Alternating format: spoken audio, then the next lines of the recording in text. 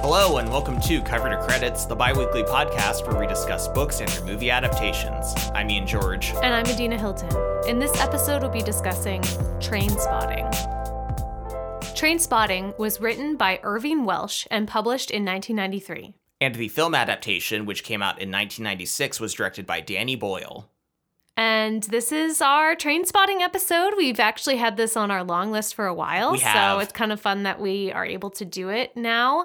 And also, I have just spent some time in Scotland. Yes. Myself, so... You saw that we were doing Trainspotting and you were like, you know what?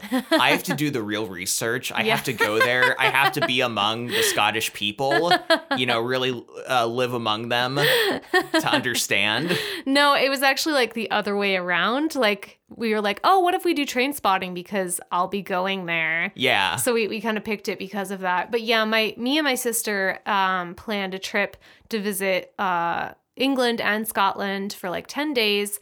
We went. It was so awesome and fun. We did like all the touristy things. We did spend a day in Edinburgh, but we spent most of our time in the Stirling area of southern Scotland. So yeah, it was super fun, super awesome. I loved getting to read this book and kind of picking up on like some of the locations they talk about in this book and being like, oh, I went there. Yeah. So that was really awesome. Well, and you also mentioned too, like in this book, they use a lot of I don't want to say slang, but like Scottish terms, and you picked up on them from time to time talking to people, right? Yeah. We talked to this bartender one night, and he used the word bevy, and I had just read in the book, because like the book includes like a little dictionary at the back about all these different terms and what they mean, and realized it was about drinking, and not just like any kind of drink. It's like drinking alcohol specifically and kind of alcoholic in nature. So I was like, ooh, I feel like I'm learning. So shout out to anybody who lives in England or Scotland. I would love to visit again. It was super cool. I obviously know nothing about the culture because I was just there as a tourist, so I will not pretend to know anything about But you were double dipping into the culture though, by both being there and reading about it at the same time. True, yeah. Although we should say a very specific subset of Scottish culture. At a very specific time as well. Let's talk about the writing style first and foremost in this book, because it is very, very, very unique. Yes. It is completely written in dialect. So the way that it's written is the way that you would say it. Yeah. What is that called again? Did we ever look that up? I know the term for it. Yeah, like, so words are misspelled in a way to reflect the accent that they're spoken in. Yeah. So all is aw, like A-W. Yeah. Head is hide. Yeah. H-E-I-D-E. So, like, all kinds of words that are spelled differently. Mm-hmm. Then throw in a bunch of, like, specifically Scottish terms. Yeah. So, like, ken, K-E-N, is to know. Yeah. You said bevy, right, is to drink. Bairn is child, which took me so long to figure out. Swedge is to fight. There's just so many terms like that you kind of have to like pick up on. And there's also like street slang, right? They call heroin skag. Yes. Which and luckily in the book there is a dictionary in the back that has... Not mine. Oh, you didn't have yours? No, I didn't. Oh my gosh, I had one in mine. But it actually doesn't include everything. And there were some things that I read that I was like, what is that? And I would try to look it up, and it wasn't in the dictionary anyway. Yeah. So... The one thing that confused me was poppy is money. Yeah. Which you'd think poppy would be heroin. Because of like the opium Yes. from the poppy. I know, that's what I thought too. I was like, poppy. I'm like, oh, I get it. You're okay. like, I know this one. Yeah. And then later I realize it's money. I'm like, what? Yeah. Add on top of this the fact that there is no quotations in the writing. None of the dialogue has quotations. There's usually a dash before people speak. And then there are chapters in first person, chapters in third person. Yeah, and these are all short stories, too. It's not really a novel. I mean, it is kind of a novel. Yeah. But it's all told from different perspectives. It's mostly told from the main character's perspective, Mark Renton, known as Rents or Renton or Rent Boy, throughout the story. But, like, we get other characters and their little short stories that come up, and it kind of goes all over the place. So it's really hard to figure out what's going on, especially at the beginning. Yeah, like I would be reading a chapter and I'm like, first of all, who's talking? Yeah. Who is this? It takes a long time sometimes to figure out who's talking, actually. It does. And even times I thought like I was picking up and understanding, like one character as they were talking kept using the term Ken. Yeah. And I'm like, oh, I bet this is Spud because he uses that word a lot and has referred to it. But then no, it was Begbie. Yeah. It was Begbie speaking. So I'm like, fuck, like it's so hard. And then like, in that chapter, they were talking about pool, but it took me so long to figure out that they were talking about pool between the terminology and the kind of stream of conscience, like writing style. And each character, too, has a little bit of a different narration style, too. Like Begbie's chapters were kind of the hardest to read. Yeah. Because he speaks the most in dialect out of everybody. Yeah. So you're like, wait, what is he saying? I don't quite know. You know what this reminded me, though, of, Ian? What? Clockwork Orange. Yes. Yeah. Yeah. There's definitely... So in the movie, in the club scene, there's actually a shot that is a reference to Kubrick's Clockwork Orange when they're at the club. And I noticed that. I'm like, oh, the wall decorations look like whatever the club is they're at in that story. So yeah, between like just it being about like young hooligans and having their own kind of dialect and terminology and it definitely feels heavily connected to A Clockwork Orange. Let's talk about the cast of characters here. And we've already mentioned some of them already. We have the main character, Mark Renton, who we're going to call Rents or Renton throughout the episode. Everybody has a real name and everyone has a nickname. And some people have multiple nicknames, so it's very confusing. Yeah, that was another aspect that added to the confusion. So we're going to call him Renton or Rents or Rent Boy, just a variation on that. He is the main character, even in the book. Yeah. I'd say, even though the book has so many characters, he's still the main one. And he is a unique and interesting character. He's the heaviest user of heroin. Yeah. And seems just kind of resigned to that lifestyle in a lot of ways. Yeah, we figure out throughout the book and the movie that he's smart. And in the book, he has spent some time going to college. He went to university for a while and then dropped out. So like, he could do better, and it's really unclear sometimes why he's choosing this lifestyle. Yeah. We also have Spud, who is kind of like a goofy, dumb, well-meaning guy. Yeah, he has the biggest heart of them and is just kind of like, unfortunately, not that bright. Yeah. And kind of gets like roped into a lot of things. But if he does have one vice outside of drug use, it is stealing. Yeah. He has light fingers. Yes.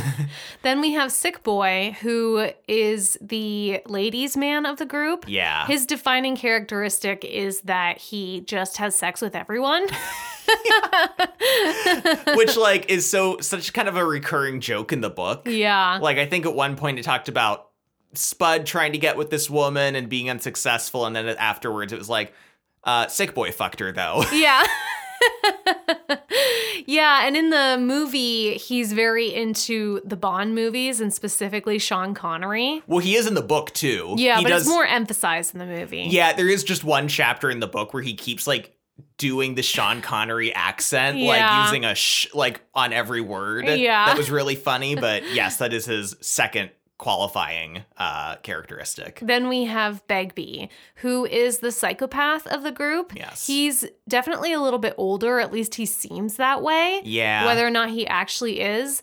Harder. He likes hurting people. He likes just starting shit and being cruel and having power over other people. And it's one of those situations that the more we find out about him in the book and in the movie, the more it's like, why do these people hang out with him? And those people also don't know why they hang out with him. No, the dynamic that's explored in the book, I really like. You know, Rents thinks a lot about it, is like, you know, we hang out with him because he is intimidating and scary and we feel like that's protection for us. Yeah. But he's also just as vile and violent to us. Yeah. And he thinks about like a statistic where like however many murders, like 80% of them are by like a friend or family. Yeah. And he's like, that's kind of like our situation with Begbie a bit. Yes. Then we have Tommy, And Begbie and Tommy do not use heroin. And Tommy is into like weightlifting, and he's sort of just like the nice guy, straight guy of the group. The golden boy. Yeah. Yeah. And of course, the book has this huge cast of characters, like all these other people. And what the movie does is the movie kind of takes a lot of these stories that happen to a lot of random characters and assigns them to the more core of the group, which are these 5. Which makes sense, because like there will be sub-chapters where like it's a group of people that they play poker with Renton. Yeah. But like you haven't met any of them before, and it's just their own little story, and then you never meet any of them again. Yeah. They kind of pop in and out of the story, and sometimes you're like, wait, have we met this person before or not? I don't know. But a huge cast of characters, though. Yeah, it was really hard to keep track of the names and to remember if we had seen this person before. Yeah. Let's talk about the movie opening. Yes. Because the movie has one of the most, I think, iconic openings of maybe any movie. Yeah. Which is Rents and Spud being chased through the streets of Edinburgh. Yeah. Pursued by the cops. And the narration, the voiceover by Renton, which is the choose life, choose a mortgage, a microwave. Yeah. That whole speech, which is probably the most iconic bit of dialogue from the entire movie. Yeah, and the dialogue is actually from the book, from one of the short stories. Yeah, this speech is maybe not verbatim. I can't remember all the examples in it, but it's essentially at its core the same thing. Yeah, and we're seeing them pursued by the police, and we get like a kind of like freeze frame. We don't get the bet you're wondering how I got in this situation, but it feels like it. Yes, it's almost that exact same setup, though. Yeah. You're right. But just such an iconic beginning to the story. Yeah. And then we kind of go back in time and see Renton and figure out what's going on with him. And this is where we get his explanation for his addiction to heroin. Yeah, and we see him in kind of a flop house with, I think, all the main cast. Well, no, Begbie wouldn't be there. Yeah, or and Tommy. Mm-hmm. We do get a cutaway from them saying, though, like, I'd never put any of that shit in my body. As he's, like, smoking a cigarette. And, like, drinking alcohol. Yeah. But Sick Boy and Spud are there as well. Yeah. And they're all shooting up and getting high. Mm-hmm. We get an iconic line from one of the female characters that says that's better than any meat injection. Better than any cock in the whole world. Yeah. And Renton doubles down on that and says, like, imagine the best orgasm you've ever had, multiply it by 1,000 and you're not even close. Mm-hmm. And the book kind of goes into detail too about like living this junkie lifestyle and how it really is living from hit to hit, and that feeling of knowing that the heroin is leaving your system and how that ill it makes you feel and how desperate you are. Yeah, he describes a lot about feeling like his bones are grinding together. Yeah. That's talked about quite a bit. Yes. But I found this some of the most interesting and compelling reading in the whole book, and a lot of it happens early on, is just kind of like describing the withdrawal effects. Yeah. And just the psychological need for more heroin and how that negates like any other bodily need you have or emotional need or anything else. Yeah, and also the power plays too. Yeah. It's talked about in detail about like the dealer and kind of the role of the dealer and the power and like the desperation, and really like seeing how people end up doing really, really horrible things to other people and to themselves just to get that heroin because the desperation is so deep and strong. But again, there being like this balance of power that shifts in between begging for your next hit and then after you get it and then not feeling that desperate need anymore. Yeah.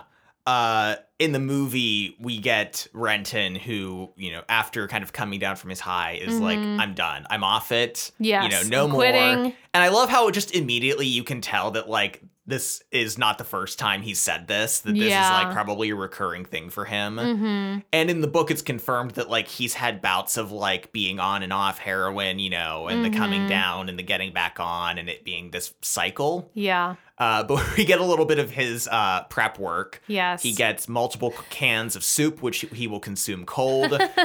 Water. He gets a bucket for his piss, a bucket for his shit, and a bucket for his vomit. Yeah. And then I just love the comical visual of him literally boarding his own door closed. Yes. Only to immediately take it off. Pry the boards off because he needs something to like help him come off. Yeah. So he's like, all right, I just need one last hit to help me come down so I can then go off of it. I mean, but this is junkie reasoning, right? This is like what makes sense in his mind.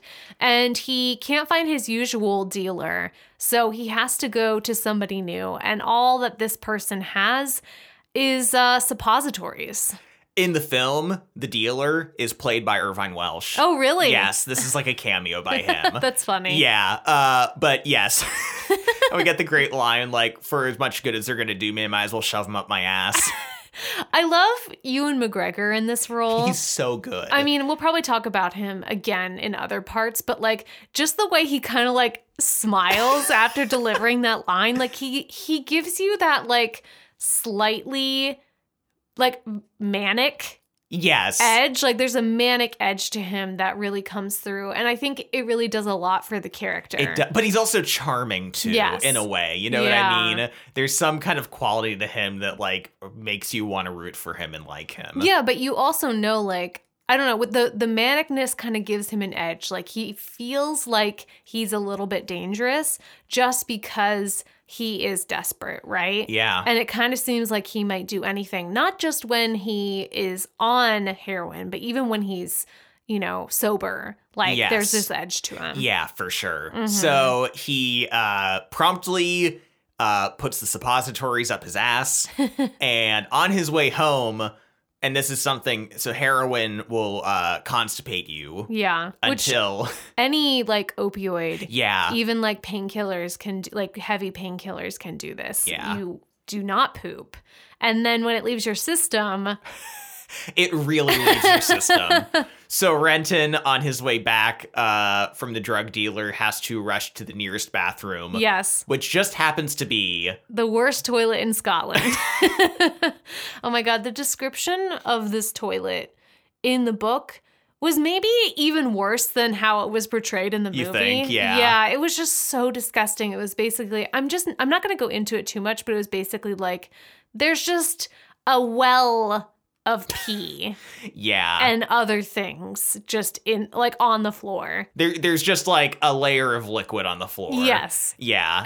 It is so absolutely revolting. And yet, because this is like, honestly, Adina, this is a recurring nightmare of mine. I have to use the bathroom, and every toilet looks like the worst toilet in Scotland. Oh my God. So this cut deep for me. This was this was bad. Did you have any dreams afterwards about it? No, I didn't, but I'm sure I'll have one within a month. It's fairly recurring for me, but yeah. Something about it, though, for as disgusting as it is, like, maybe it's Ewan McGregor or just the way it's filmed, it's still so funny in such a revolting way. Like, he tries to flush the toilet and the plunger thing just immediately comes off. Yeah. There's just no toilet seat. It's just absolutely disgusting. He has to go so bad that he just, you know, sits down anyway and feels so relieved as he's, you know, finally letting go, only for the horror to slowly dawn on him that those wonderful heroin suppositories are now in the toilet. Are now in this disgusting toilet. I mean, is there a better visual for like the lengths his character at least will go for his high? I mean, it is disgustingly perfect, right? Yes. And yet the book, you know, sticks to just him rummaging in the toilet for the suppositories and finding them. Yeah. The movie, though, kicks it up a notch, somehow goes full circle from being like disgusting to weirdly beautiful and tranquil and poetic as he dives full body into the toilet. Yeah, I just love seeing him slowly, like his feet getting lower and lower. And then him turning as he goes in. Yeah, and then we see him underwater, and there's like a sea mine in there. He eventually like finds the pills. I love how like white and almost like glowing they are. Too. Yeah. Pulls them out, and then we see him like coming up out of the toilet. I don't know, like, I mean, I'm sure it was not that hard to film, but just watching it is really cool because it looks like he's really coming in and out of it. Yes, I think it's just like a very specifically designed entry with like hidden by the toilet that Ewan McGregor's coming in and out of. But like, it's such an amazing and iconic scene, and just like I said, like it's so gross yet weirdly beautiful and funny, and just so symbolic of where his character's at. And I just love how surreal it is. Yeah. It's remarkable. It's fantastic. Yeah, I like it a lot too. He puts them back in his butt. Yeah. And in the book, he gets on a bus after this. Yeah. Ian. After we've just described like how gross he is. I mean, in the book, he doesn't actually go all the way into the toilet, right? Yeah. But he's very gross. And then he just gets on a fucking bus. Yes, he does. Oh my God. Yeah, I mean, absolutely disgusting. Yeah. So he comes off of it. He comes off heroin. He recovers, and so this kind of begins a stretch in the story where he's off of it. But the book is so interesting in a way because like there are points when he's off of it or back on, but then at other points it'll mention him being off heroin when you thought he was on it. I know. Or vice versa.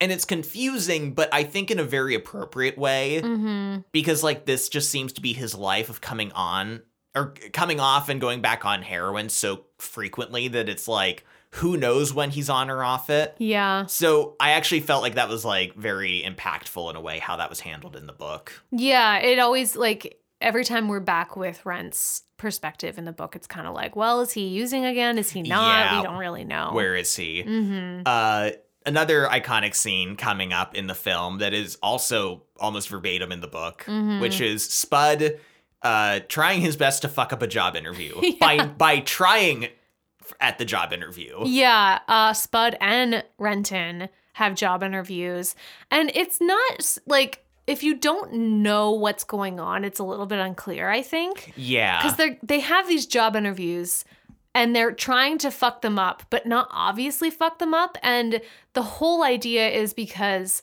they are collecting unemployment. And right now, when the book is taking place in the 80s and the 90s in Scotland, there is a huge economic recession happening. So, like, so many people are unemployed. There's a lot of poverty. There's a lot of, drug use happening, not just in Scotland, but everywhere during this time, too. Like, heroin is big, AIDS is big. So, all of these things are kind of combining here in Scotland and specifically in Edinburgh, as the author is writing about. So, Renton and Spud are on the dole, as they call it, so collecting unemployment. And they don't want to work because the unemployment is funding their either junkie habit or their drinking and partying habits, right? But they have to go to job interviews in order to stay on unemployment. And it seems like they have to actually be trying for the jobs. Yeah. And so Spud is like, I think genuinely trying. Yeah. But knows, and Renton knows that he's gonna fuck up because he's trying. And they also take speed before they interview too.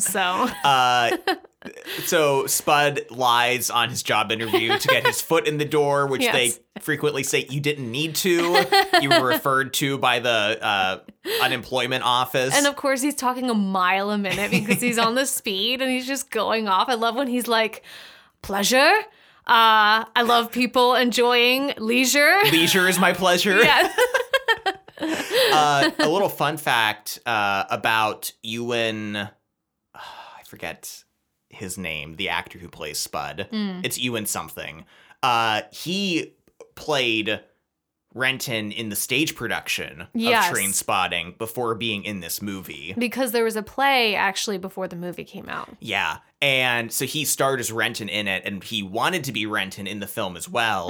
But Danny Boyle had his eyes on Ewan McGregor. Ewan McGregor for the role and kind of wasn't planning on changing that. So he offered the role of Spud to the other Ewan. And he is just so good at playing Spud. Yeah. He is so perfect in the role that I'm sure he's a good Renton too, but it's almost impossible to imagine him as anyone other than Spud. I know. And again, Ewan McGregor just brings this like manic kind of like vibrating energy. Yes. I think to Renton, that's really interesting. And like it's worth noting too that Ewan McGregor lost a lot of weight for the performance. Yeah. And he really does look kind of skeletal. 2 stones, however much that is. I don't know. Ewan Bremer is who plays Spud, by the way. Yeah. But yeah, no, Ewan McGregor really, really committed to the role to the point of, and if this is true, he said he came really close to trying heroin. I hope that's not true. I mean, he came close. He didn't. Yeah. But according to him, he came close to wanting to try it. I feel like anyone who has read the material, whether that's the screenplay or seen the movie or read the book, should be like, I will never do heroin. I agree. But, there is something about this movie that I really appreciate, which is, and I think it's captured well in the early parts, even for how disgusting it is, even though that you're like, I wouldn't want to live the lives of these people at all. Yeah. There is a vibrancy and an energy and a fun to it all that I respect, because like you compare this to another movie like Requiem for a Dream, which is also about heroin abuse, and it's so dark and gritty, and it in ways feels like a PSA for just like not doing drugs. Yeah. But this, you do, to a degree, understand the appeal of living the life that they do. Even though you wouldn't want to do it yourself, or most people wouldn't want to do it. Yeah. I think Danny Boyle does a good job of capturing the energy of it effectively. Yeah, and like it's a group of friends, right? So they do have fun together, and it seems like they have a bond. You know what I mean? And it's kind of capturing their culture a little bit, and it's not just like drugs are bad, look what happens to people who use drugs, which ends up being like, yes, look what happens to people who use drugs, but it's about more than that, and I do appreciate that. And it's the same with the book. Like the book is about what happens to people who use drugs, but it's more about like just capturing that culture a little bit. It reminds me of Fight Club a little in that way. Yeah. Like even though Fight Club, you're like, these people are awful and I wouldn't want to be them, like there's a aspect of it that you kind of admire and are a little envious of, their kind of worldview and not giving a shit about anything. Yeah. So I think it does a good job of that. Let's talk about Begbie a bit. Yeah. Because we have this scene in both the book and the movie where Begbie randomly throws a glass into a crowd. Yeah, off a balcony. Yeah. And it smashes someone. They get glassed. They talk about that a lot, glassing someone, like smashing a glass on them. And it just begins this like whole fight. Yeah. And in the book, it's so weird and confusing because then Begbie is pretending to like find out who did it and like beating people up, pretending to look for the culprit. Yeah. When he did it. It's wild. And this is just a little insight into his character because he's psychotic. Like, he is a psychopath. He likes hurting people. He likes having power over people. And this is just one example of that. We see, too, another scene where Tommy, one of the other character that we haven't really talked about that much, who doesn't do any drugs or anything, is talking about hanging out with Begbie and playing pool.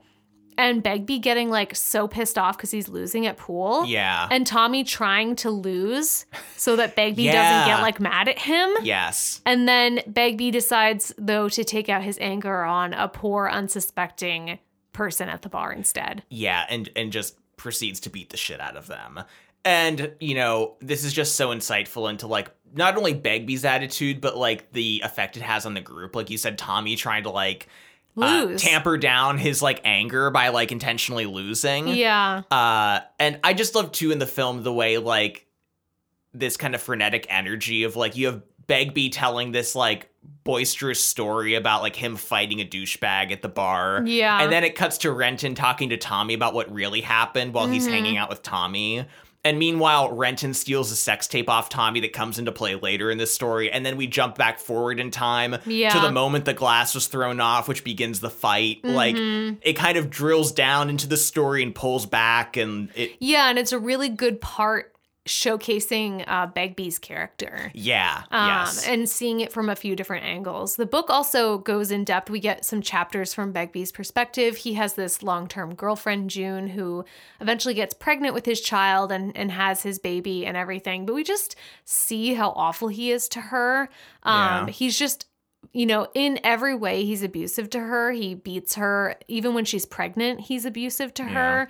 It's just really sad. And we just see how much of a really shitty and awful person Begbie is. It also kind of highlights too, like, he has this child with June, but then like does nothing to like see the child, take care of the child, take care of June, but he like has this expectation of her of taking care of the child, and we see that through other characters in the story too. Like the children they have, and in fact in the book, Begbie kind of runs into his dad, who's just kind of a drunk alcoholic that bum. Doesn't recognize him. Yeah, on the street, and doesn't recognize him, and just kind of like hinting at that repeating generational cycle. Yeah. It is really sad. Let's go to the club. Let's go to the club. It's time to party. Renton, and I think everyone maybe, Sick Boy and Spud as well, are all off heroin at the moment. Yeah. And they are looking to fuck. Another fun fact about heroin, apparently, I don't know. You don't know if it's fun or you don't know if it's true. I mean, I am just basing that off of what we have read. Yeah. But one of the side effects that can happen with heroin is that you just totally lose your sex drive completely. Yeah, you don't have any. And I don't know if that's because the addiction is so strong that it takes over everything else. Yeah, is it purely psychological or is it physiological too? I'm not sure. But there's so many funny lines in this book, but one, I think maybe Begbie says it. Yeah. Talking about Renton when he's on heroin and like not interested in women at all. And he says something along the lines of, sometimes I think Rents thinks an erection is for pissing over a high wall. Just an amazing line. So funny. Yeah. But they're all kind of off of the heroin now. They're suddenly like, oh yeah, sex. Like, I would love to do that. Yes, like, please. Let's do it. So, they're all at the club. They're all feeling sexy. And they all end up kind of pairing off into their groups. Renton is in the tightest crop top t-shirt I've ever seen in my life. It's so kind of goofy and funny looking. But he sees Sick Boy obviously has a woman. It seems like Begbie is with someone, so it's just him and Spud. Yeah. So it's kind of a, every man for himself situation. Yeah. Spud in the movie is seeing Gale. Yeah. And she has been withholding sex from him strategically. Yes. This is not how it goes in the book. In the book, it's like him and Spud cruising for some sex, basically. Some tail. But yeah, so, Spud is very, very anxious to have sex with Gale because it's been a while. Tommy and Lizzie, who have been together for some time now, they're like the couple of the group, are getting frisky on the dance floor. Yeah. And then Renton happens to see a young lady across the club. Yes. And approaches her. In both book and movie, she kind of like disses another guy. And he kind of takes that opening of like, hey, I like how you handled that other man. In the movie, it seems like she's way more like kind of not dominating him or shutting him, like just kind of immediately is like, I have you all figured out, and catches him off guard, but then is also like, okay, but we can. You want to come home with me, maybe? So Renton goes home with her. Yeah, they all go home with their varying partners, right? Yes. Let's discuss the aftermath of each situation. Would you like to discuss Spud first? Let's discuss Spud. Poor Spud. First of all, he is just completely useless because he's too drunk. Yeah, cannot have sex. Nope. We get a lot of dicks in this movie. Yeah. Multiple dicks. Lots of dicks. I respect it. I do too. Yeah, Spud, just his girlfriend can't even have sex with him. He's just like out of it. Which I mean, he's drunk, so he shouldn't. No. But in the morning, Spud discovers that he has literally and figuratively shit the bed. Yeah. So this is actually in the book as well, but it's not Spud this incident happens to. It's a character named David. Yeah. Or Dave. Yeah. And so Spud attempts to, bundle up the sheets, sneak off with them because he insists on washing them. Yes. the mother of Gale insists on washing them herself. The fight ensues over the sheets, which leads to the shit being hitting the fan and everything else in the kitchen, all on their breakfasts and all on their faces. It's so gross. Oh my God. But once again, just somehow it gets away with it, and it's so funny too. I know. And then this is a good example of reassigning a random story to like a more significant character, right? Yes. Because like Dave is not really important to the story. No. So like having it be Spud is more funny, and also kind of adds to Spud's kind of like luckless, like dumb character getting himself in these situations. Yeah, because that situation feels like a Spud situation, whereas later on when we find out more about David in a different story, it seems very out of character. It's like a totally different type of person that you'd imagine that happening to. So Tommy, poor Tommy, he and his girlfriend is like, hey, let's watch her sex tape while we're having sex. And he's like, oh yeah, that's hot. And he discovers that it is missing. Yeah. Because Renton stole it. Yes. Which is just so crazy shitty. Yeah. And his poor girlfriend is freaking out because he doesn't know what happened to it. Yeah. He's like, maybe I returned it to the video store. So then they're waiting at the video store trying to see if they found it. And Lizzie was already upset with Tommy because of an incident where he was going to go to an Iggy Pop concert instead of celebrating her birthday. Yes. And so this leads to her dumping him. Yeah.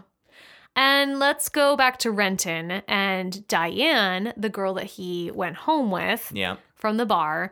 They have sex, and then she's like, you can't stay here. And he's like kind of upset about this. And she's finally like, okay, you can sleep on the couch in the hallway. Yeah. But like, you can't be in my room with me, and you just got to like go. He wakes up to her much older roommates eating breakfast, only to discover that the roommates are in fact her parents, and that she, in fact, is 14 years old. We don't know how old she is in the movie. No, they don't say that. I mean, Danny Boyle has said like he wanted to cast a girl because she was 19 when they filmed this, and he wanted to cast someone that could believably be like that age. Yeah. So I think that was the intent of, her being relatively that young. Yeah. It's yeah. Here's the thing. I don't like the way that this happens in both versions. Yeah. Because I don't think anybody addresses it afterward in any significant way. No. In fact, Diane, after this appearance in the book, does not come back in any capacity, right? No. Yeah, which I was shocked by because I knew she was a main character in the film. Yeah. But I think so like the book and movie create this whole situation, this whole scenario that completely alleviates Rent of having done something wrong, basically. Because, like, he met her at a club that I'm sure you had to be 18 to get into. He talks about, in the book, at length about, like, how she looked older because she had all this makeup on and, like, he didn't know. And, of course, he doesn't know that this is, like, her parents' house when he goes back with her. So, like, yes, like, you could be like, okay, he didn't do anything wrong technically, like he didn't know, and she kind of like tricked him to a degree. But I think the thing that's annoying is just like, if a man his age sleeps with a 14-year-old girl in real life, almost always the situation is going to be the guy knows and he's taking advantage of her. Yeah. And this situation of like, oh, the girl is deceiving him and she's the one who's like has the power.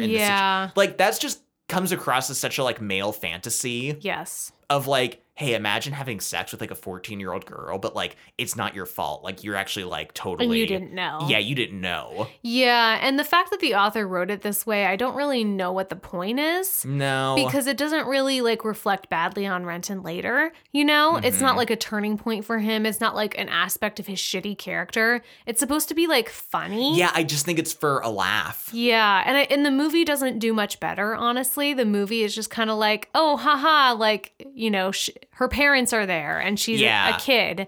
And then she kind of is like, you know, if you don't let me see you again, I'm going to call the police on you. Because in the movie, he sees her again. Yeah. And so this is like doubling down on the fact that like... She has power over him now. Yes, and it's not Renton's fault for doing what he does because he does sleep with her again later. Yeah.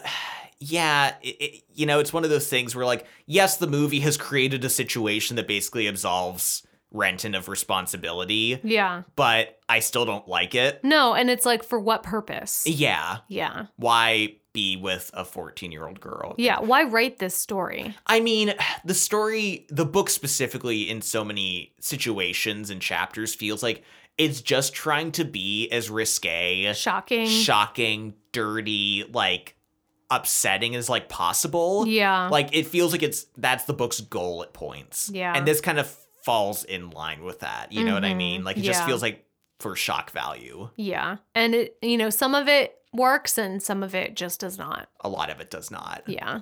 There is a scene here that's interesting where some of the boys go out kind of into the, like, Scottish wilderness a bit. I mean, they're not really in the wilderness. No. They kind of walk out a little bit, and Tommy's like, let's hike up, like, one of the mountains, like, let's go out into the wild. And we have Renton kind of going off about how it sucks to be Scottish. And this is in the book. It's more of like an internal monologue that he has. Yeah. So it's kind of transposed here into him kind of going off around his friends. I really love this part because on one hand, like, this story, like we were saying, it's very specific to a certain time and a certain location with certain people. So in one way, his rant is very specific about it sucks being Scottish and how he doesn't hate people from England. They're just wankers, and that they were just colonized by wankers. And, like, so in one way it's specific, but in another way, because of that, it also feels universal.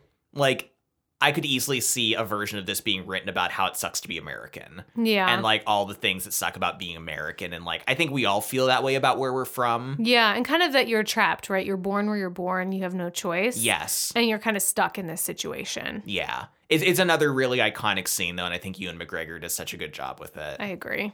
I really like the way their night out with everyone, with their respective ladies. Yeah. It kind of goes wrong for all of them to varying degrees. Yes. And the, it sucks to be Scottish scene and how this leads to them going back on heroin. Yeah.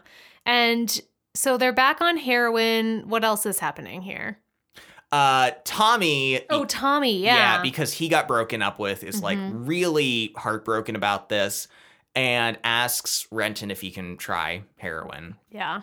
And the movie does this really great thing because in the book, Renton is just kind of like, I mean, you shouldn't, but, like, whatever, man. Like, I won't stop you.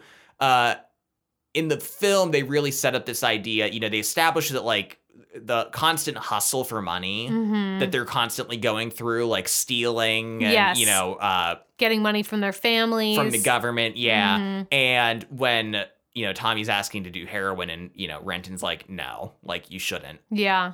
Tommy offers up the money. Yeah. And that is what Renton, I think, Renton responds to. So I think the movie does a good job of setting up what Renton would respond to and why he would do this. Yeah.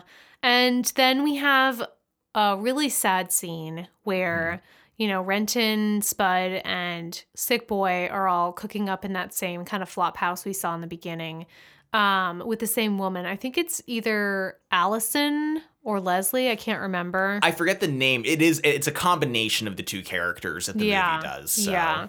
Where we've seen this baby before just kind of crawling around while they're getting high. Yeah. And it's a really sad scene where we see that the baby has died. Yeah. The book mentions crib death. Yeah.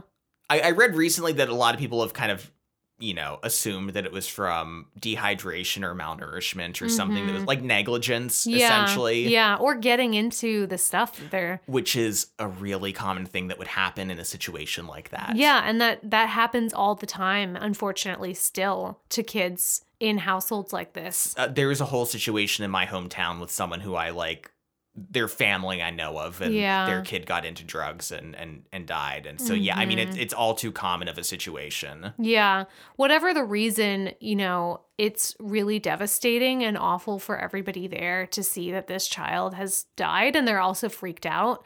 We find out here that Sick Boy is the father. And Renton kind of thinks that this has affected Sick Boy more than he lets on. Yeah. I mean, he's never admitted that this child was his. so Yeah. far.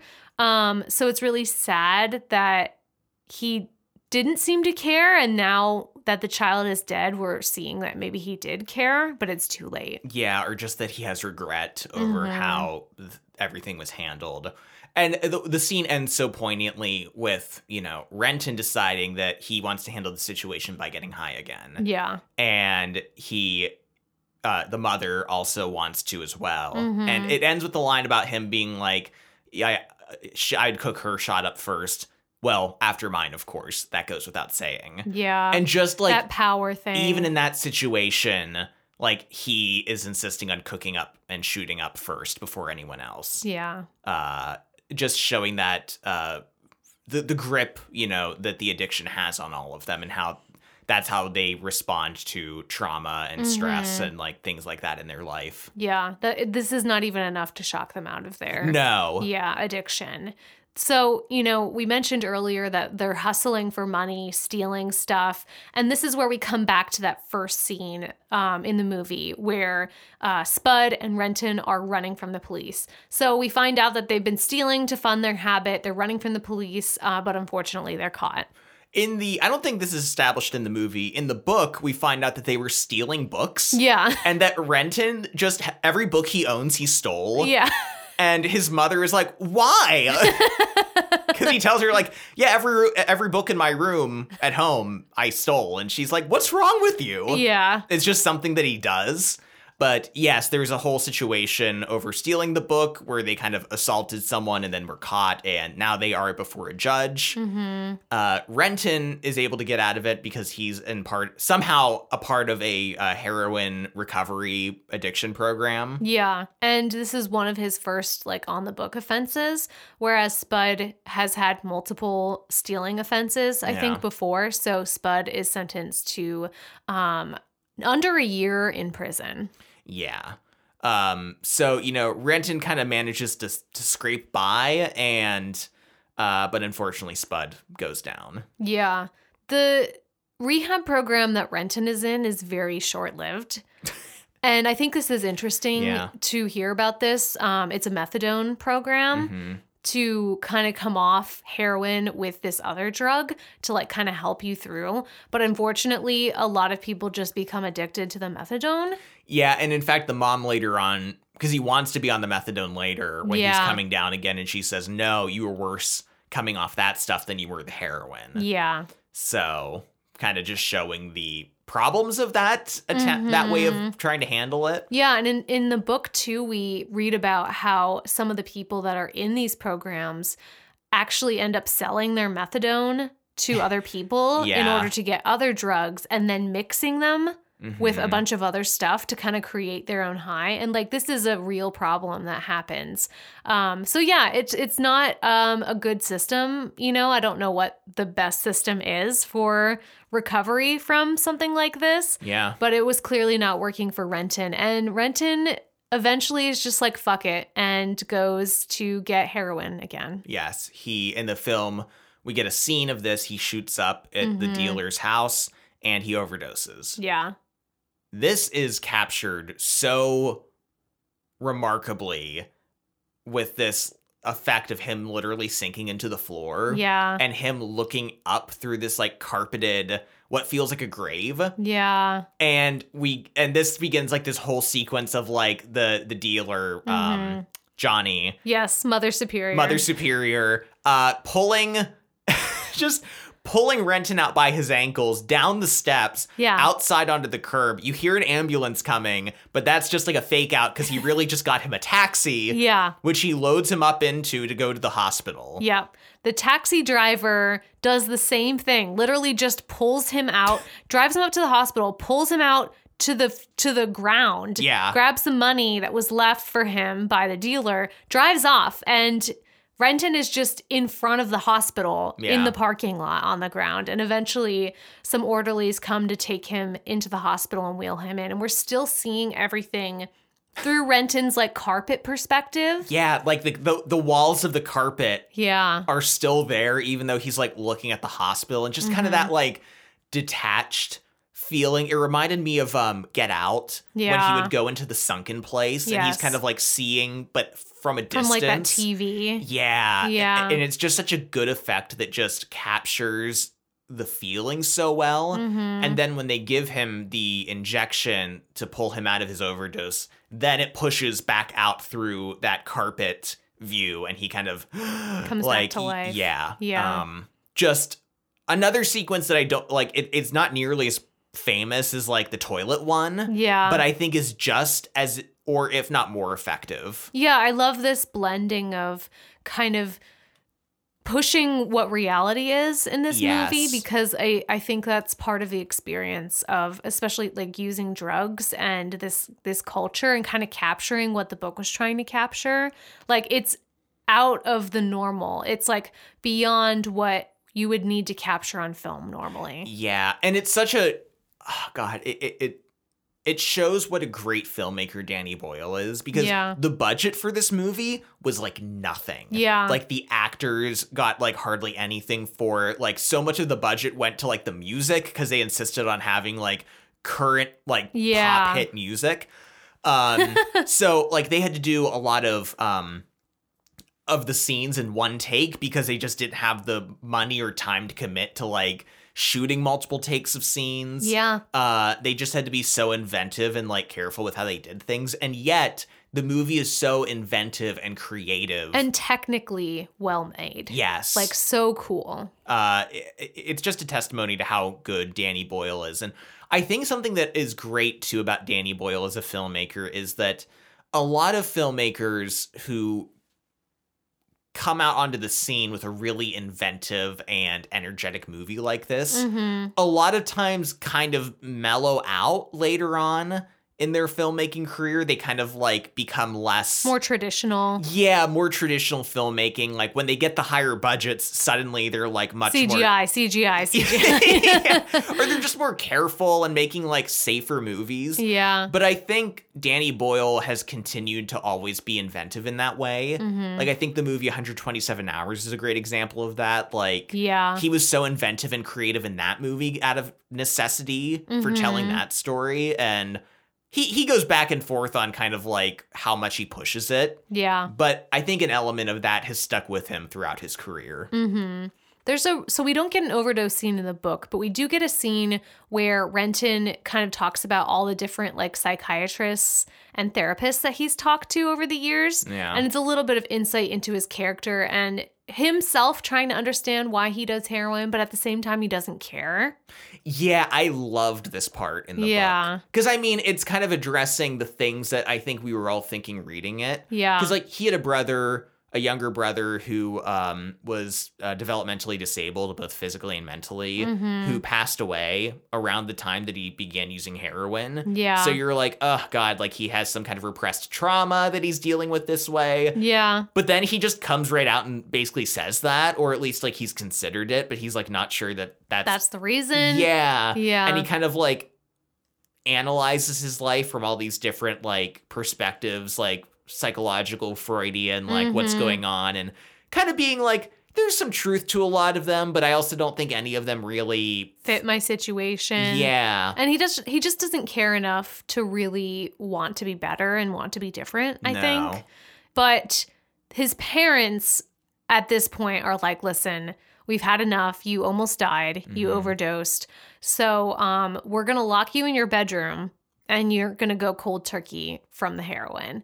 So he doesn't get to do the soup method. He doesn't get to do the suppository method. Yeah. He doesn't get the methadone. He just has to like come off it. And again, this is a really great scene in the movie of him hallucinating as he physically, I mean, this seems like such a terrible physical thing to go through. Yeah. It sounds like the worst thing you could experience, honestly. They get the psychological aspect of it so well. Like some things are like very specifically weird and creepy, like, I don't know, a dead baby crawling along the ceiling towards you. Yeah. And even though it's like kind of very mechanical and fake looking, it's still freaky as fuck. Yeah. But then even just the room being really long is so odd and off-putting. There's also a shot in it, I don't know how they did, where he goes under his sheets. Yeah. And then there's Begbie under the sheets with him. Yeah. And then he's kind of startled and comes back out but it's just the bed again. Yeah. I don't know how they did that. It was really cool. It was so seamlessly done. I'm amazed by it. He sees a lot of his other friends too, and you don't know if they are real or illusions. Like some of them are clearly illusions, like Spud is in chains in his bedroom. Oh, yes. But there's another scene where Sick Boy's like eating a cracker really loud or a biscuit. And like, is he really there? Is he not? Well, and in the book, Sick Boy does visit. Yeah. So it seems likely that he was actually there. Yeah. But that gets like melded into the fantasies. So he eventually does come out of this and is sober again. Yeah. Sober and very depressed and just not having a good time. And in the book, at this time, Renton has an older brother, Billy, who went and joined the army to fight in Ireland because of all the troubles literally that are going on in Northern Ireland. They sent British and Scottish soldiers over there to fight the IRA. And unfortunately, his brother gets blown up in an explosion. Yeah. So we have his brother's funeral as like a short story here. Yeah. And Renton, I think Renton's frame of mind is interesting because, like, he's kind of not seeming to care, like, too much, but, like, the way it's written, like you said, it's kind of a short story, and so many of the paragraphs begin with, like, Billy Boy. Yeah. And kind of talk about him almost like he's processing, even though in some ways he seems to be numb to it. Yeah. And being like, he was an idiot, he shouldn't have, like, signed up, and, but, like, he keeps returning to that Billy Boy phrasing, and I thought like all of that was really interesting. Yeah, let's go to the part that's not interesting or good. Or yeah. So Billy had a girlfriend, Sharon, who is pregnant with Billy's child, and his parents knew about this, and like Billy went off to war while she was pregnant, or not war, just went off to Ireland to fight. And now he's dead, and she's obviously devastated and, doesn't know what to do. At the funeral, she's also drunk while pregnant. Not great. And Renton decides that he's going to have sex with her in the bathroom. And it's like so awful. Like it doesn't seem very consensual, even though it seems kind of like Sharon is participating. I mean, she's drunk and just completely emotionally devastated. So it's like he is very obviously taking advantage of her. Yeah. And this is the part, more than any other in the book, where the author is like, okay, I'm going to be as gross and crude and degrading in terms of how he's describing this sexual encounter and like how he's describing her being pregnant. Yeah. And having sex with a pregnant person and like the things going through his head and his mind about having sex with a pregnant person. And like, it is like stomach churning. Yeah, this was like the worst. This was the worst part for me to read and the most disgusting. And I think this is where the book turned for me. Yeah. And it had already been kind of losing momentum. It's a long book. Yeah. For being a collection of short stories. And at this point, I was like, I'm getting sick of this. Like, literally sick. And like we were saying, like the book keeps trying to push the envelope, right? Trying to be as gross and disgusting as possible, which kind of in some ways, like you were saying, reminds me of like Chuck Palahniuk, like Fight Club. And like Fight Club, not as much, but some of Chuck Palahniuk's other books and writings are trying to be disgusting on purpose. And I felt that way a lot with this book.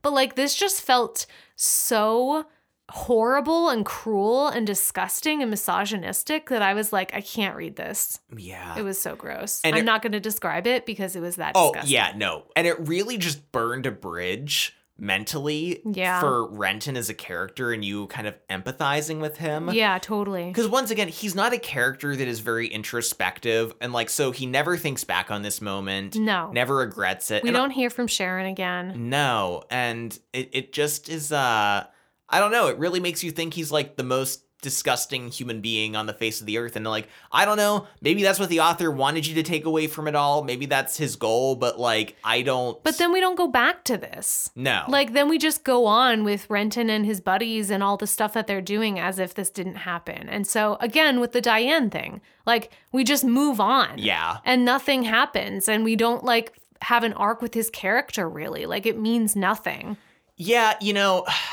On one hand, I like the vibe that the book creates with like this short story kind of format. Like it gives this kind of frenetic, chaotic tone to the book where like characters that pop up, you never know if you'll see them again. You don't know how things tie together. It doesn't feel like they're supposed to tie together. It feels kind of like almost meaningless on purpose. Like there isn't a clear arc for Renton as a character. And like there's elements of that I like and appreciate.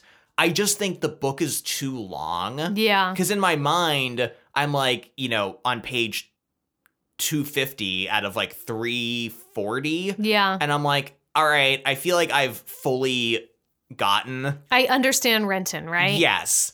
And if there isn't an arc for him, I feel like we're just kind of like adding a bunch of random stuff. Yeah, we're just kind of digging down further into nothingness and not getting anything from it. Yeah. Let's move on to an even worse story. Well, not worse. Probably the same. Yeah, like the moment of the other story, like that singular moment is the worst. But this whole story is really bad. This is Dave coming back, which if you remember was the original guy who shit in Gail's bed. Yep. Not Spud. But he has HIV now and is attending some meetings with like an HIV support group. And we quickly find out that he is in this support group to befriend a particular person. This person's name is Alan Venters. Alan Venters. And he befriends him and then also befriends Alan Venters' ex and his child. Yes, and we know that this is a part of some kind of revenge scheme. Yeah. You kind of figure out why he's doing this, or at least, you know, roughly figure it out before the reveal. But like, you discover that Alan Venters raped a woman while he was HIV positive. Yeah. And the woman knew that he was HIV positive. And knew it. And Yeah. then the woman who, you know, didn't know this and didn't know she had contracted HIV, Dave had a relationship with. Yeah. And so he contracted it from her. Yes. So now he's trying to get revenge on Venters. And so he befriends him. And as Venters is dying of AIDS in the hospital, he shows up one day and is like, here, I have some photos to show you. Yes.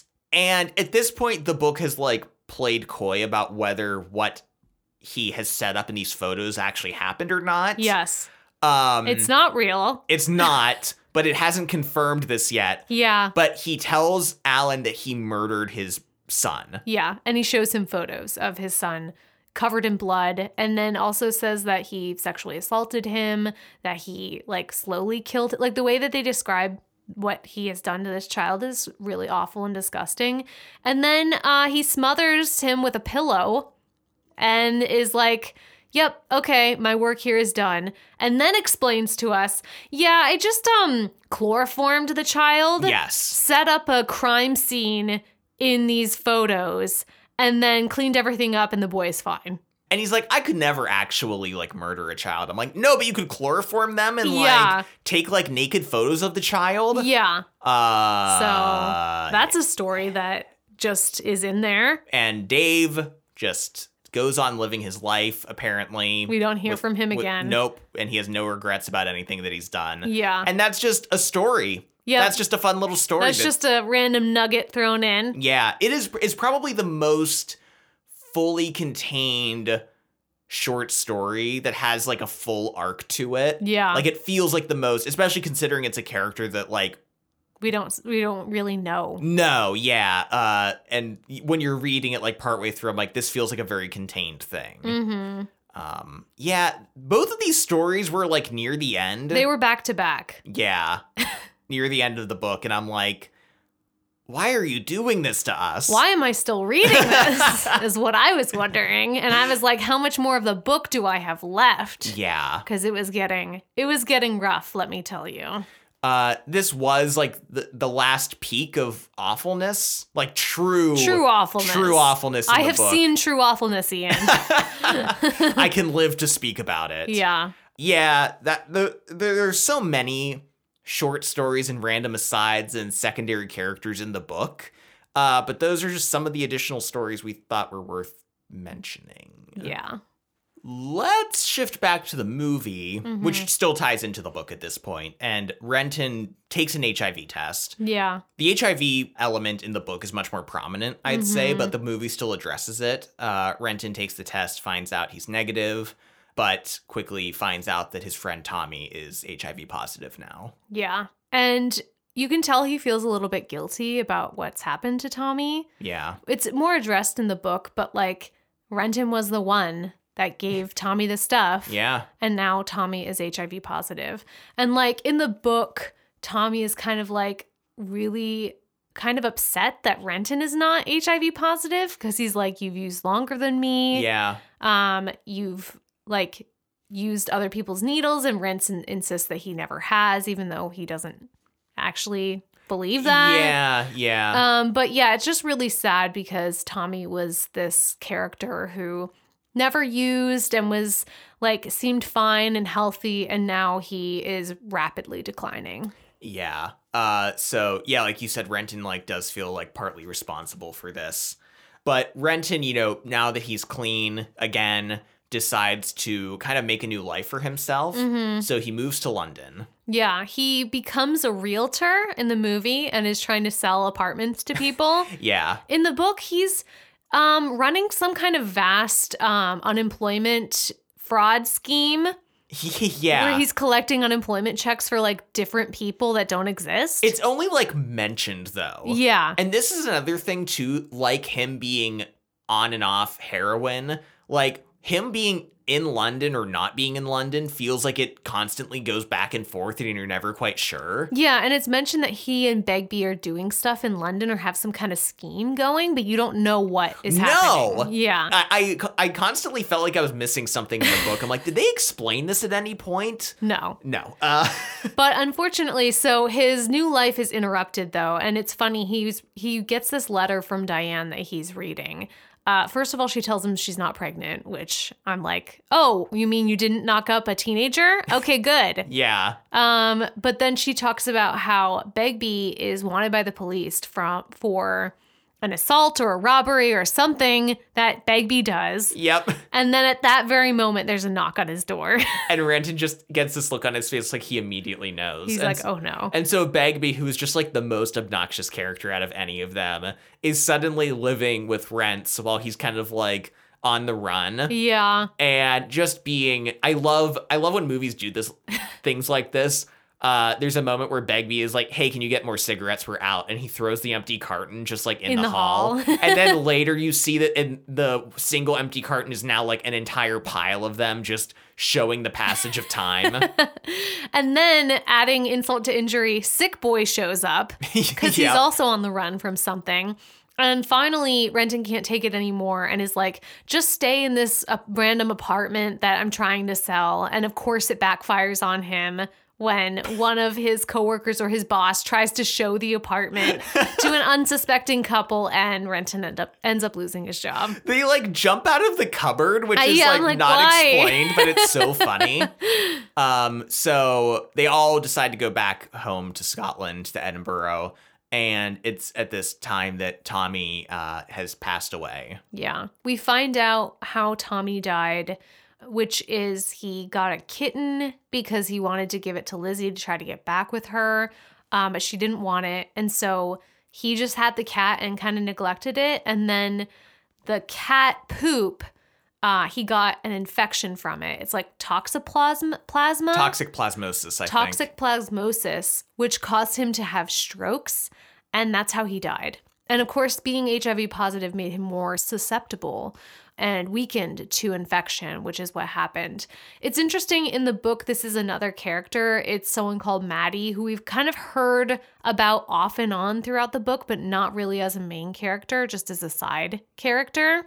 Yeah, Tommy does have HIV in the book, but he never dies from it. Like, it's kind of, it feels like only a matter of time. Yeah, we leave off in a really bad place with Tommy in the book. Yeah, but it's a different character who dies in this specific way with the cat. Mm-hmm. I do like in the book, there's this part where they're at the funeral and it's just kind of like going through every character's headspace and like what they're thinking about. And I just thought that was like a really interesting little chapter. Yeah, I did like that too.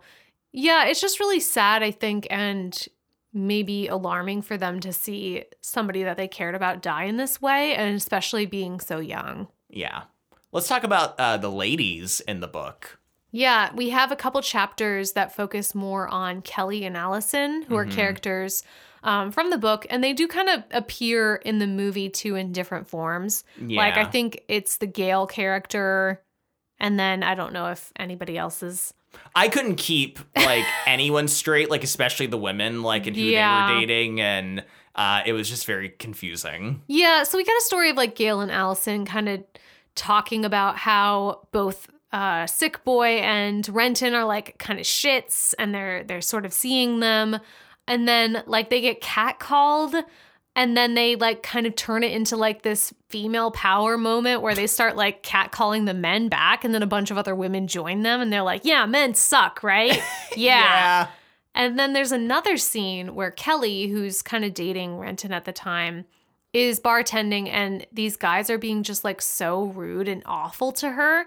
So she decides to fuck up their food with her pee, poop, and period blood. Yep. And I'm saying this because this is not the grossest thing that has happened in this book. This is like small change compared to everything else, but it is stupid, right? You know, speaking of Chuck Palahniuk and Fight Club, though, this is like exactly like Fight Club, the waiters. Yeah, I feel like I can't, like, that can't be a coincidence. Like, he had to have been inspired, I guess, by this. But yeah, it's just a really gross scene that, once again, I think is supposed to be funny. But at this point in the book, I just had such fatigue. Yeah. That I was like, I can't anymore. Well, and I need to mention here the female characters a bit in this book because they're not written well. No. And actually, Ian, I was thinking about it. This book does not pass the Bechdel test.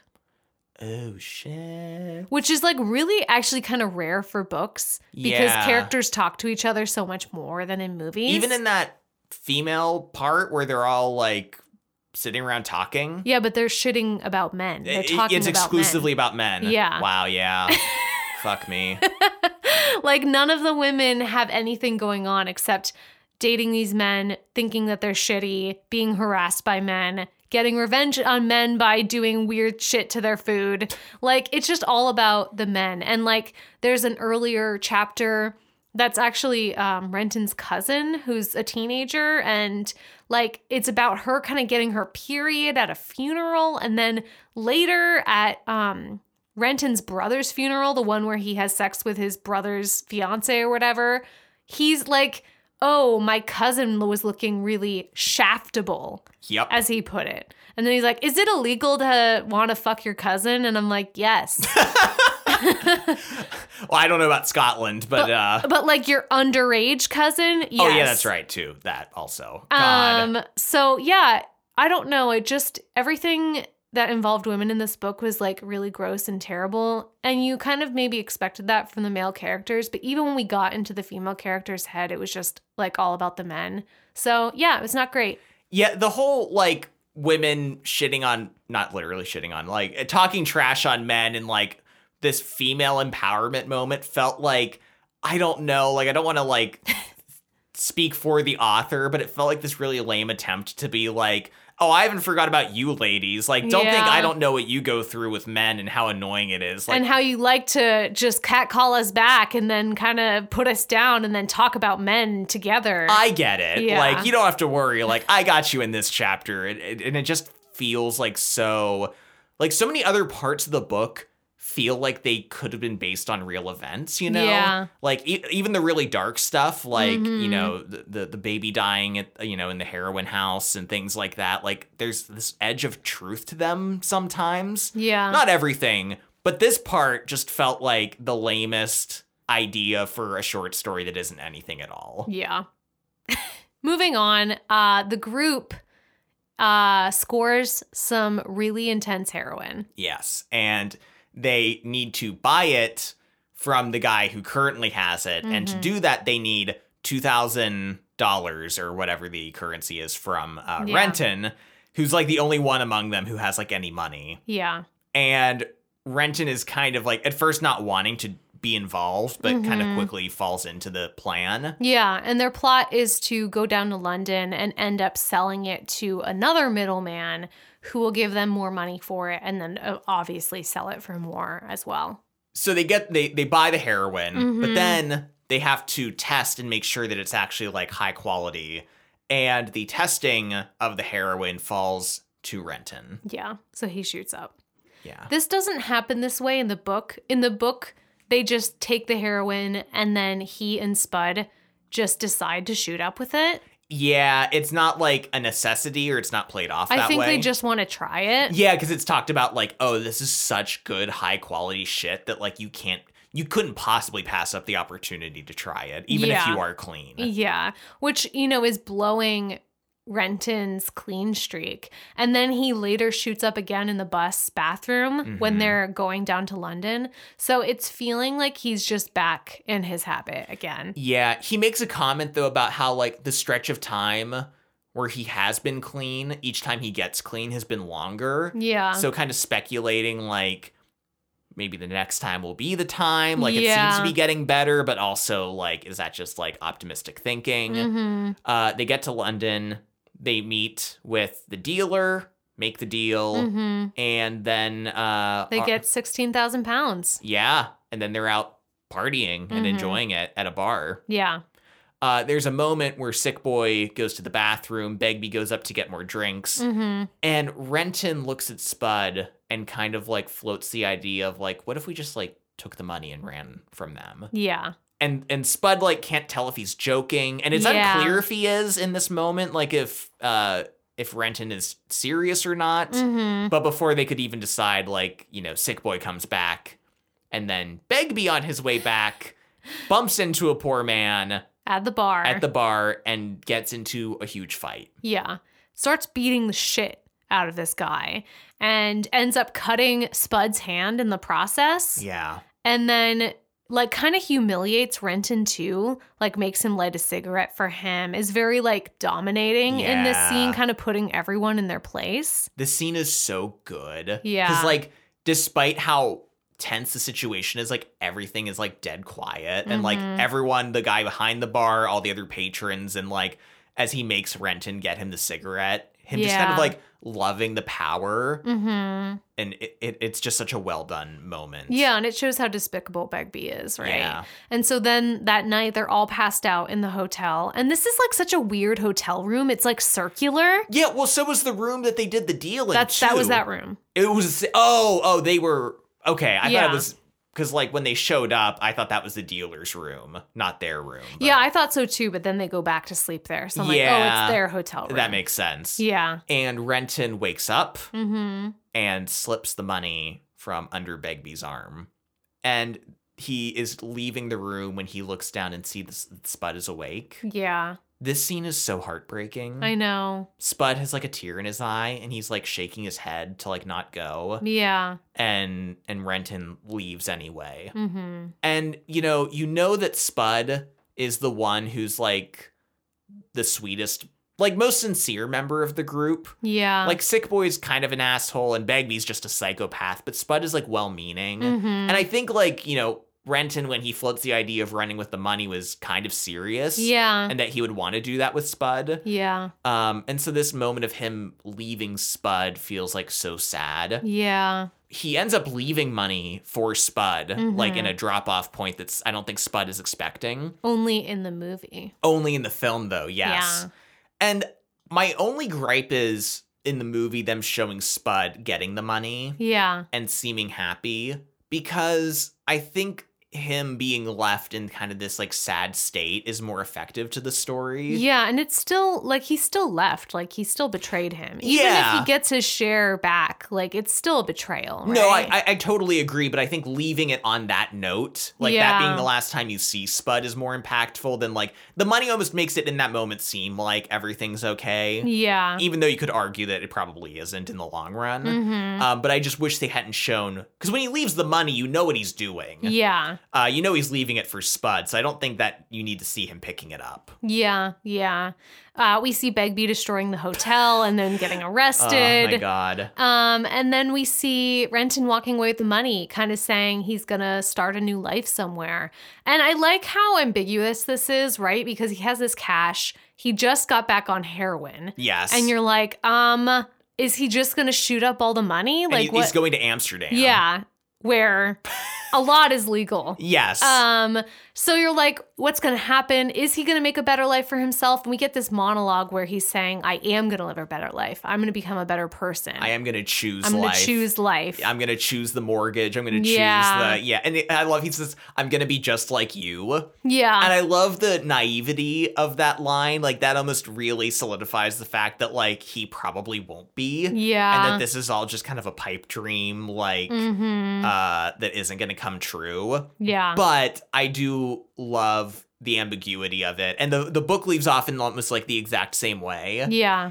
And, there is a case to be made that, like, it's his friends and Edinburgh that drags him down. It could be. Like, yeah. he was making a life for himself in London until Begbie and Sick Boy came and, like, ruined it and, like, dragged him back to Scotland. And so him separating himself from them would be the advisable thing to do if he did want to, like, straighten out his life. And, like, separating in a dramatic way where he can't come back. Exactly. And they kind of say that in the book, like, he knows he can't come back because Begbie would literally kill him. And so it's worth mentioning here that there is another movie. Yes. Which we have not seen, and we did not want to discuss it here because we wanted to focus on, the story that we have. But there's also sequel books. Are there? I didn't know that. Yeah, and the movie T2 is loosely based on the sequel book. Oh, interesting. Okay. And there's other books too that I don't know if they're really sequels because I think they follow different characters. Yeah. But they're kind of in the same universe. Oh, that's fascinating. I didn't know that. Yeah. I heard the movie is quite good, and I really would love the way it left off. Like, I do like how ambiguous it is. And if it was just the first movie, I'd be fine with that. Yeah. But there is like I feel like there's more to explore with, like, Renton leaving Spud. Yeah. And I'd really love to see how their relationship is. Yeah. And if they were reunited. Yeah, if they can reconcile or not. And just like where people like this that feel like they solely belong to a certain time and place and lifestyle. Yeah. What naturally happens as they get older, assuming they, like, live to grow older? Yeah, like, and things change. Yeah, how do people like that adjust? And so I really am interested in watching the sequel movie. Yeah. So, Ian, which one's better? This may surprise you, Adina. I think I'm gonna go with the movie on this one. I am too. The book does a lot of good things. Like, it was one of the most challenging books to read, just based on, like, the dialect and the, changing perspectives and everything, the structure. And I did feel rewarded for finishing it. Or I just felt like I had accomplished something. Yeah. And, there are aspects of it that I like, the short story kind of format, the jumping around a lot, the ambiguity of a lot of things. But that also becomes the book's downfall as it just keeps going. You know what I mean? It's too sprawling. Yeah, and it needs focus if it's going to go on that long, I think. Yeah. So what the movie was able to do with, like, really keeping the core of the story intact and the ideas and the characters and just giving it, like, a little bit more structure and focus, it ended up making for such an amazing story. Yeah, and, a lot of the most iconic lines and scenes from the film are based directly on the book. But like you said, the book just narrows it and focuses it so much more, and then appropriately leaves out a lot of the worst parts of the book. Yeah. That were just really, really tough to get through, that I really hated and did not like. This book is very mixed for me. Like, in some ways, it's really interesting, and I would suggest it to people looking for something that's very different. But at the same time, it's so tough to read at points that I'm like, I don't know if I would recommend this to anybody. Yeah, if someone who, like, if their tastes well, like if they're a big Chuck Palahniuk fan, like, I would maybe recommend this to Rachel, our friend who likes Palahniuk. But, I would also struggle to recommend this as well. But it was really popular, I know. I know the book was, like, wildly popular, so... maybe it's more accessible than I feel like it is, but ultimately it just wasn't totally worth it at all points. Yeah, I'd say watch the movie. And I mean, there's still problems with the movie, like having sex with a teenager and then not talking about it ever again. But yeah, it's a lot better in terms of like content than the book.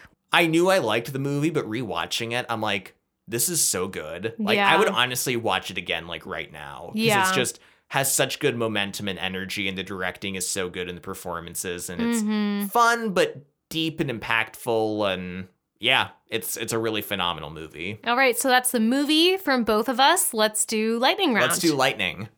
So first up for lightning round, there's a scene in the movie we didn't mention where Begbie and Renton go out to party while they're in London, and Begbie ends up in a car with a woman and discovers that it is a trans woman. Yeah. And Begbie reacts really like viscerally to this and kind of like runs from the car. And later, when telling Renton this, like threatens him because he's like very Don't upset. tell anyone. And Robert Carlyle, who plays Begbie, talked about how he, you know, kind of did a whole like backstory to the character and kind of like tried to play it, or at least thought about it, that Begbie's sexuality was maybe he was closeted. And that's where a lot of his rage and like anger came from, was this idea that like he didn't feel comfortable being who he actually felt like he was being. Interesting. Yeah. I can see that definitely more in the movie. The book is very... Yeah, you know, they mentioned the book also maybe being ambiguous, but I didn't get that read into vibe. that at all. But Yeah. I think in the movie, apparently that was also a choice for like the mustache too, kind of like a Freddie Mercury looking Oh, yeah. mustache. So not that everyone who's a mustache is gay, but Next, our lightning round, I want to mention in the book, their drug dealer, the Mother Superior, or Johnny Swan, ends up losing a leg because he started injecting heroin into his arteries and got gangrene in his leg. So that's apparently a thing that can happen. yeah. And they had to amputate his leg. So, yeah, he's just chilling. He's like happy because he gets drugs from his surgery now that he's on. Yep. And then there's a scene where he is like begging at the train station and is pretending to be a soldier that has come back from Ireland. A wounded war vet. And he gets all this money, and this old woman like gives him all this money because her son actually died. yeah. And it's very sad but funny at the same time. This is like a scene that I think the book pulls off well. I do too. And like Johnny is just like, oh, this is great. Like, Yeah. he's totally unfazed by this like sad woman's story. Yeah. Is just happy to like Get the money. Yes. There's a scene in the book that I really loved where Renton, Sick Boy, and Spud are just like hanging out like in the park. Mm-hmm. And Renton and Sick Boy start throwing rocks at a squirrel. And Spud gets like really upset about this Yeah. and kind of yells at them and is like, that squirrel never did anything to you. And like, you should stop that. And like is visibly upset. And Renton kind of like takes him aside and like gives him just this genuine apology. Yeah. And is like, you know, I'm really sorry. I didn't mean to upset you. And kind of tells him like, you know, you're really the best of us, Spud. And Yeah. I love you. Yeah. And it's a really sweet and touching moment between them. And I just really loved this little bit in the book because it's just them showing a genuine love for each other and just highlighting Spud's like better qualities. Yeah. And it just kind of reminded me of like a fight you might have or I might have like as a kid. Yes. You know? It feels very childish. Yeah, but there being such a sincerity to it, you know, and a showing of like true affection Yeah. between boys that like a lot of times you lose as you grow into adulthood. Yeah. So yeah, I just really loved this part of the book, and I wish Renton wasn't as huge of a piece of shit as he was Yeah. almost at every other point. Or if we had kind of more of a follow-up on this at all. Yeah. So there's a scene in both the book and the movie where Dog is shot by an air rifle. Yes. In the book, it's just Sick Boy doing it on his own. Yeah, just entertaining himself. Just hanging out. And in the movie, it's Sick Boy and Renton actually grabs the gun and does it. Yeah. And the point is to shoot the dog so the dog will attack the owner. And it's kind of funny in the movie because they're doing like the Bond accent, the Sean Connery thing. They mentioned Miss Moneypenny. But in the book, the dog is like really fucks this guy up. Yeah. Because he like clamps onto his arm and like won't let go, and the guy's like bleeding out. And Sick Boy like pretends to come to the rescue even though he's the one that started it. This is very like Begbie in that glass that he's throwing scene. And he smothers and strangles the dog to death. Does it die? Yeah, he kills the dog. I thought it just passed out. No, he kills the dog. Oh my God. Yeah. And then they're like, oh, you're such a hero, son. You saved that guy. And I'm like, Jesus. And like, this was like part of it. Like when the dog is attacking the guy and Sick Boy is like, oh boy, like rubbing it. He's like, now's the part I'm excited about. The hero. Yeah, like it's so so twisted and weird. And the fact that he's like just doing it on his own. Yeah. Like there's no one even around. To like egg him on. It's like so fucked up. It's messed up. Apparently in the movie during this scene, they wanted to play the Mission Impossible theme music, which I'm like is weird because they're doing like a James Bond impression, but they didn't do that because buying the rights to that music would have been like 3 times like the total budget for the entire film. Oh my God. So is that expensive? Well, you know, the Mission Impossible reboot with Tom Cruise came out not long after this. Okay. So I think they were planning for that and we're like, we don't want people to be fucking with this right now. So. So that's our lightning round. Yep. Thanks for listening to this episode. It was an interesting one. So if you've read the book or have seen the film, please reach out to us. Let us know what you thought. Very, very interesting. I was trying to think of another word, but I just could not. You know, I will say though, like, despite how like gross and how much I disliked this book at points, reading it, it was one of those moments almost like a Twilight episode. Yeah. Where reading it, I'm like, oh yeah, I can't wait to talk about this. Furiously taking notes. Yeah, like, I want to dig into this. So it was rewarding in that way of like getting to talk about it in the episode. Yeah. I enjoyed a lot. So yeah. We recently just dropped a new after credits episode for all of our patrons as we do every month, this time on the 2022 Oscars. So if you'd like to listen to that and all of our other bonus episodes, we have over 40 at this point. Join us on Patreon at any tier to gain access to all those episodes, priority suggestions, monthly schedules, access to our Discord server. Need I say more, Adina? You need not. You needn't. If you'd like to follow us and see what we're up to on social media, you can find us on Instagram, Facebook, Twitter, and you can also email us at covertocreditspod@gmail.com. Thank you so much for listening. We'll see you next time. We'll see you next time. Bye. Bye.